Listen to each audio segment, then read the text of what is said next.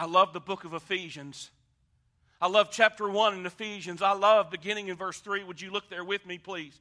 Blessed be the God and Father of our Lord Jesus Christ, who hath blessed us with all spiritual blessings in heavenly places in Christ.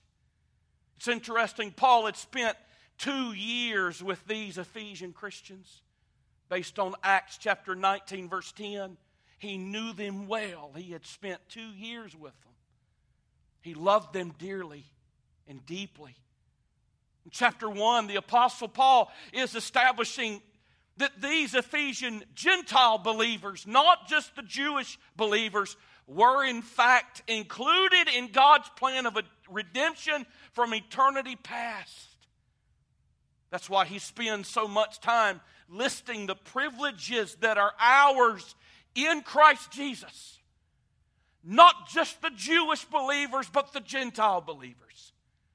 Privileges that belong to every saint, whether Jew or Gentile. And I'll say this to us today in our context. Privileges that belong to every saint, every Christian, regardless of your background, regardless of your pedigree, regardless of where you came from or where you didn't come from, regardless of how you were raised or how you weren't raised. If you're in Christ today, if you're a child of God this morning, you have these privileges that Paul is listing right here. It's not just what we would call some first-class Christians. Oh, friend, there are no second-class Christians. If you're his child and you're a believer, you are a recipient of every single one of these privileges. That's why he says, notice what he said. He says in verse 4, we've been chosen before the foundation of the world. You've been chosen. He says in verse 5 that we've been predestined. He's predestined us to the adoption of children. He says in verse 3 that we've been blessed with all spiritual blessings in heavenly places in Christ. Verse 4, according to as he hath chosen us in him before the foundation of the world, that we should be holy and without blame before him in love, having predestined us unto the adoption of children by Jesus Christ to himself, according to the good pleasure of his will. Verse 5. And now look at our text, verse 6. To the praise of the glory of his grace, wherein he has made us accepted. There's the word. Accepted in the beloved, in whom we have redemption through his blood, the forgiveness of sins according to the riches of his grace. We've been chosen, verse 4. We've been privileged. We have blessings, spiritual blessings in heavenly places, verse 3. We've been adopted as children, verse 5. In verse 7, we have redemption through his blood. We have the forgiveness of sins according to the riches of his grace. In verse 6, he says that he has made us accepted in the beloved. I want you to notice with me, ladies and gentlemen, let's just focus and talk about this morning that one word, accepted. You may be here today and you don't feel accepted by anyone else. I can tell you right now that if you're in Christ Jesus, you are accepted in him.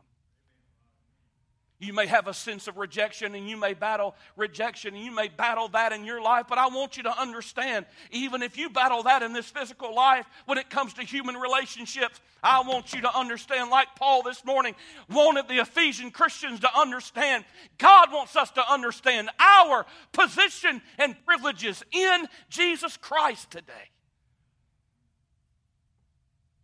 You're not a spiritual castaway. You're not a spiritual second-class Christian.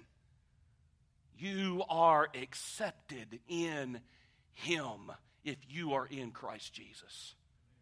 First of all, we understand that our acceptance is all made possible by the work and merit of Jesus alone.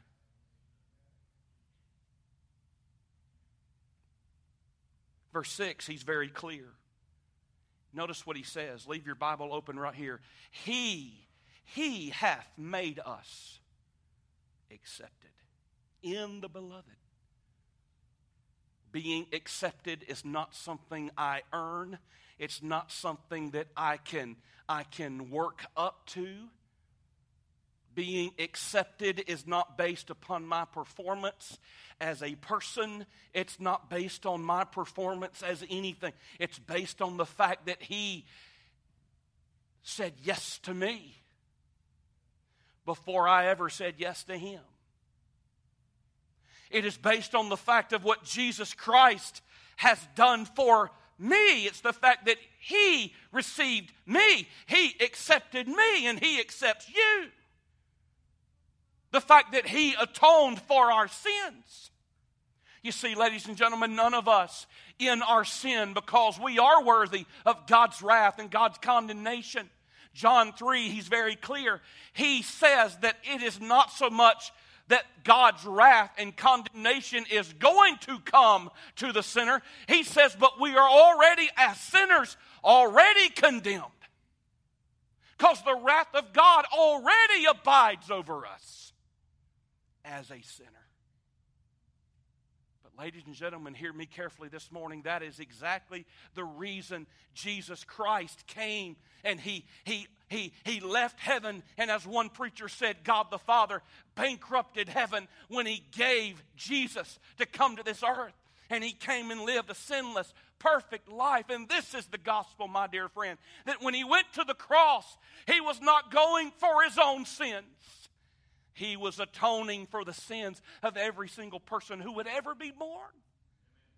And when He hung on that cross, those 6 hours that Friday, He was supernaturally, infinitely atoning for every sin that would ever be committed by anybody who would ever be born. And Isaiah 53 says that God the Father was pleased with that sacrifice. He accepted the payment, the only payment that would be sufficient. The sacrificial life and the shed blood of His dear precious Son. And that infinite sacrifice could only pay an infinite debt that we owed. He paid that debt for us. He became sin who knew no sin, that we might be made the righteousness of God in Him. He traded His riches for our bankruptcy. He gave Himself for us. That means He died in our place. He paid the debt that we could not pay. He took our place. And because of what Jesus has done, we now who have trusted in Him are accepted in the beloved. The term beloved is a very interesting term. Stay awake and listen carefully, please. It literally is a reference to what God the Father said in Matthew chapter 3, verse 17, where He is speaking of Jesus when Jesus' baptism by John the Baptist, and it says that God the Father spoke and said, "This is my beloved Son, in whom I am well pleased." He's my beloved.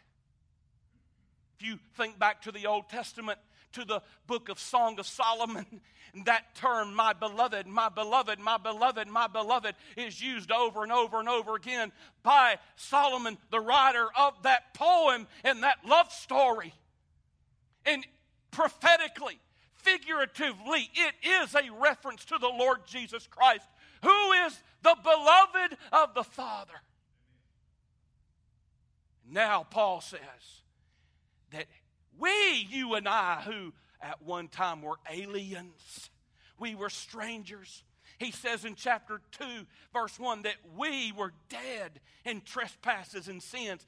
That's describing you and I. But because of, you say, preacher, why you get so excited? I'm telling you, I can't help but get excited when I think about this. That because of Jesus Christ and what He's done, He has made the way open and paved that highway to God the Father, where you and I now are accepted in the beloved one, Jesus Christ. That tells me that God the Father, hear me now, God the Father now treats us just like He treated His dear beloved Son. You are not an outcast. You say, preacher, you don't understand what I've done. Oh, friend, you don't understand what we've all done. And He placed all of that on the darling Lamb of God as our substitute and sacrifice. And if you are in Him, you are accepted in the beloved. So here's an action step. Number one, receive it. There are individuals sitting right here this morning, and you do not know Jesus Christ. You have an idea that if you work hard enough, you can somehow earn it. You have a notion that if you do enough good, you can somehow merit it or deserve it.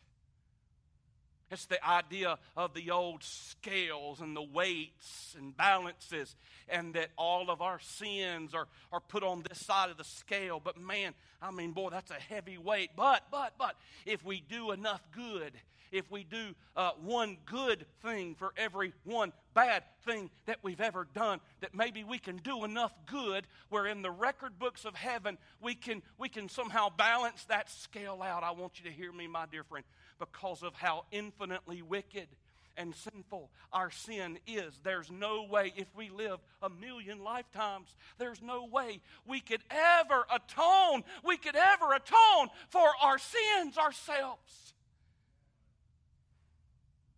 That's why Isaiah is very clear where he says all of our righteousnesses, all of the best that we could ever do is like filthy, putrefying rags compared to the holiness of our infinite God.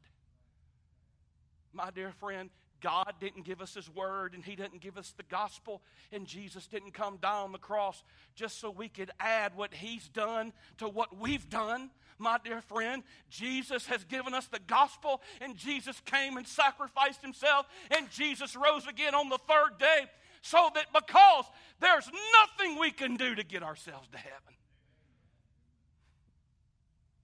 Nothing in my hand I bring, remember? Simply, only to the cross I cling. My hope is built on nothing less than Jesus' blood and His righteousness. I dare not trust the sweetest frame. I wholly, completely lean only on one thing, my dear precious friend, and that's on Jesus' name. It is not by works of righteousness which any of us can do.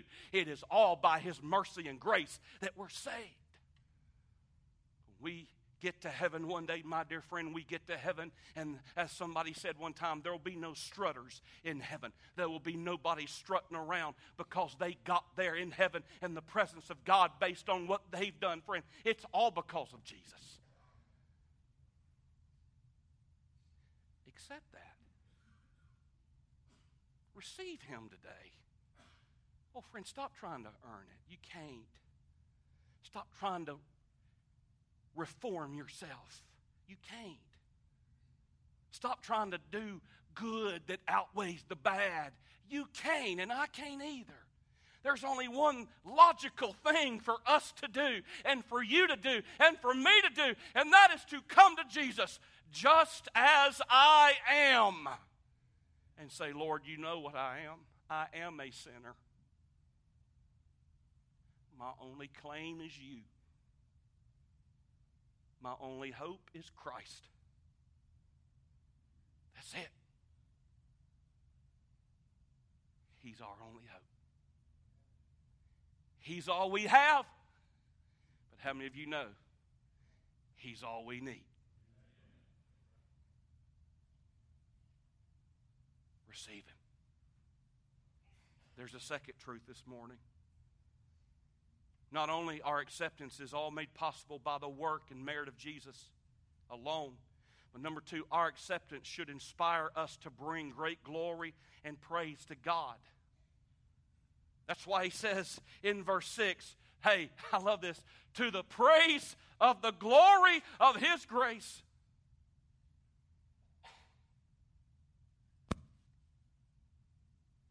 Adam Clarke said, by the giving of the law, God's justice and holiness were rendered most glorious. But by the giving of the gospel, listen, his grace and mercy are made equally conspicuous and clear. One writer said, it is to show that divine grace is not a weak, shallow attitude, but one of glorious riches, deserving infinite praise. Listen, the idea of richness, fullness, abundance of God's grace is prominent throughout the New Testament. God desires to draw attention not only to this attribute, but to the boundlessness of this attribute.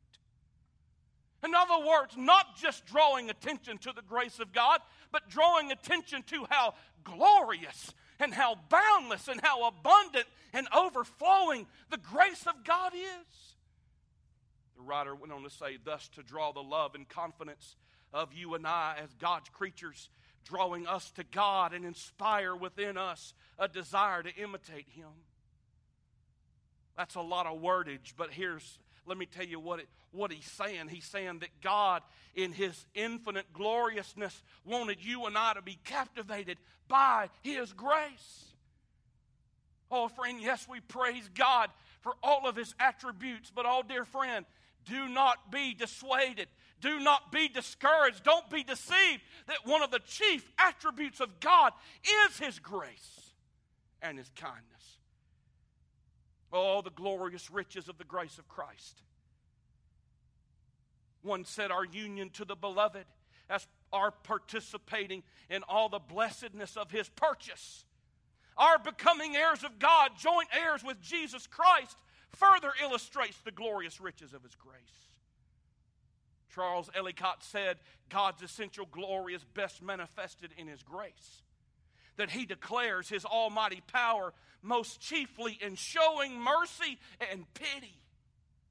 I declare to you today that our glorious God is revealed as even more glorious and more majestic when even though he is high, holy, and lifted up, he stoops down and stoops low to where we are to give and extend grace to us. Listen carefully in Exodus 33:18. Remember what Moses prayed?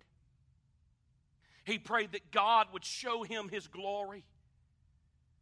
And in verse 19, God responded by saying, I will make my goodness to pass before you. Can you see the direct link between God's gloriousness and his goodness and grace? In other words, God's glory is most radiantly expressed through his grace. And we ought to shout and give God glory for that. That ought to inspire a holy joy deep down inside of your soul and mind. Is there any wonder, friend, then that the golden text of the Bible is John 3:16? For God so loved the world that he gave his only begotten Son, that whosoever believes in him should not perish, but have everlasting life. Are we surprised at all that the national anthem of the church is Amazing Grace? How sweet the sound that saved a wretch like me. I once was lost, but now I'm found. I was blind, but now I see. Are we even surprised by that? When we are made aware of how glorious his grace is. So if the first action step was receive, this next action step is rejoice. Rejoice, dear friends. Have we lost our celebration of the goodness of God? Have we lost the praise on our lips and the adoration for our great King? I'm not just talking about here at church, but I am talking about here at church. So often, I'm afraid, I don't want us to be a church that starts at 10:30 sharp and ends at 11:45 dull.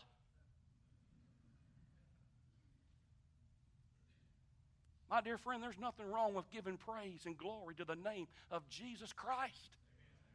I'm afraid we've lost our praise and we've lost our shout. We've let some label or title or whatever, fear, intimidation of man rob us from giving glory to God. But not just in the church house. How about at your house? Did your wife, sir, ever hear you just praise the Lord and say, you know what, thank God? Do your kids notice in us, in you, do they notice in you positivity and praise to the Lord? Or is everything always just negative, negative, negative? Oh, dear friend, rejoice in the graciousness and gloriousness of His grace. And then I close with this. Now, don't tune me off. Don't flip that switch. Our acceptance is revealed in the favor that God calls us to overflow in our lives. Do you know what the word accepted literally means? It's a word that refers to the fact that His grace and favor has been bestowed upon us and now overflows in our lives. It means that we've been treated with special honor. It means that He has made us objects of His grace. I'm talking about you, friend. Yeah, but Christian, you don't know how much I've blown it in my life. Welcome to the rest of the world.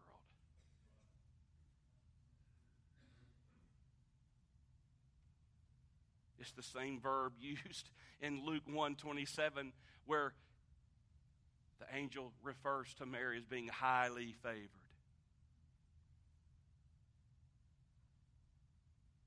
He's blessed us with spiritual blessings in heavenly places. He's chosen us. He's adopted us. He's redeemed us. He's forgiven us. So the last action word is rest.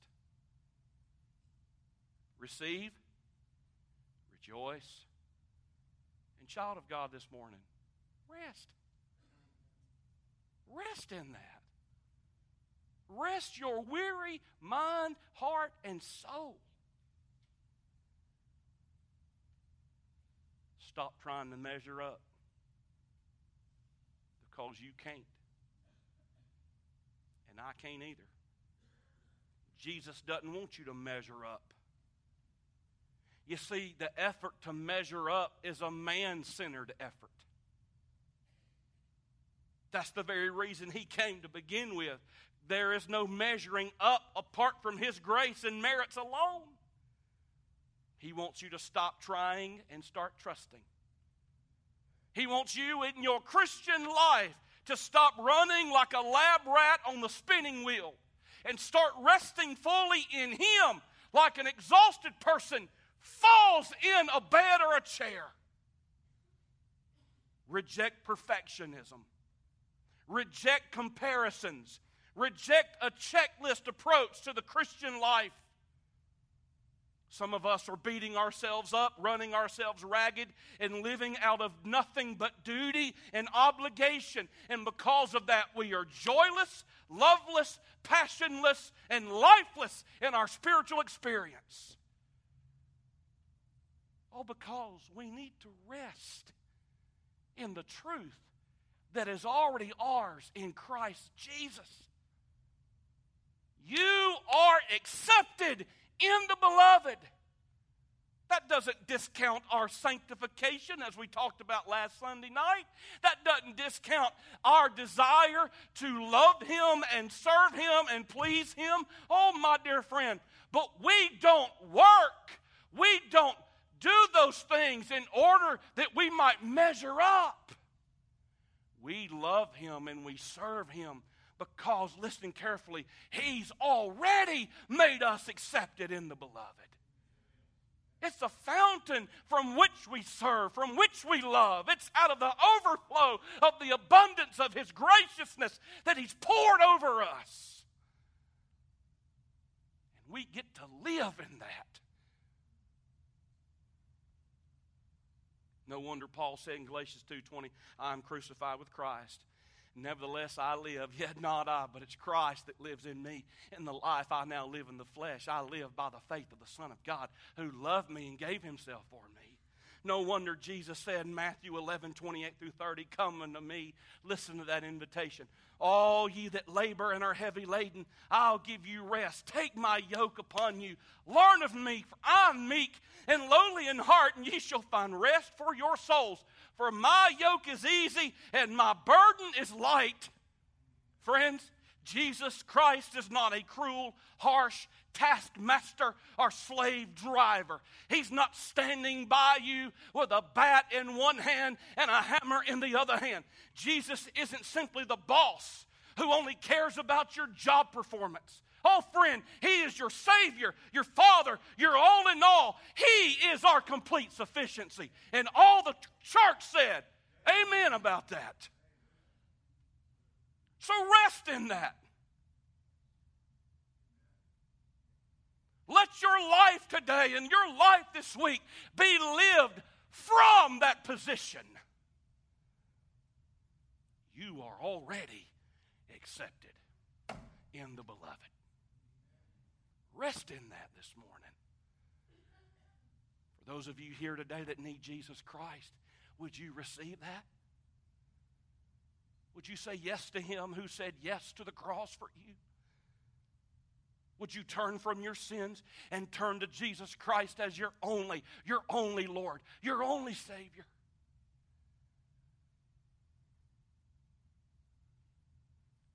Child of God, would you rejoice in that? Would you pray today, oh God, restore unto me the joy of thy salvation?